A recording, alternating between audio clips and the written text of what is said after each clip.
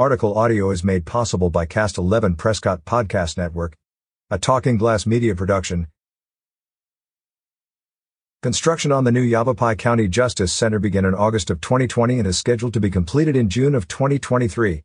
On June 14th at 6 p.m., a ceremony will be held to formally declare the new Justice Center open.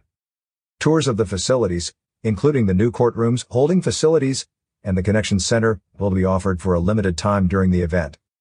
Yavapai County and Pilar Health staff will be on site to provide information about the Justice Center, detention facilities, County Attorney's Office, Adult Probation, and the Public Defender. There will also be information booths outside for the Library District, Human Resources, Yavapai County Community Health Services, the Community Health Center of Yavapai, Public Works and the Office of Emergency Management GIS Development Services, and the Treasurer. A commemorative gift will be available to the first 300 attendees. Catch up with more local news stories on signalsaz.com. Advertise your deals with Talking Glass Media Idealios. Learn more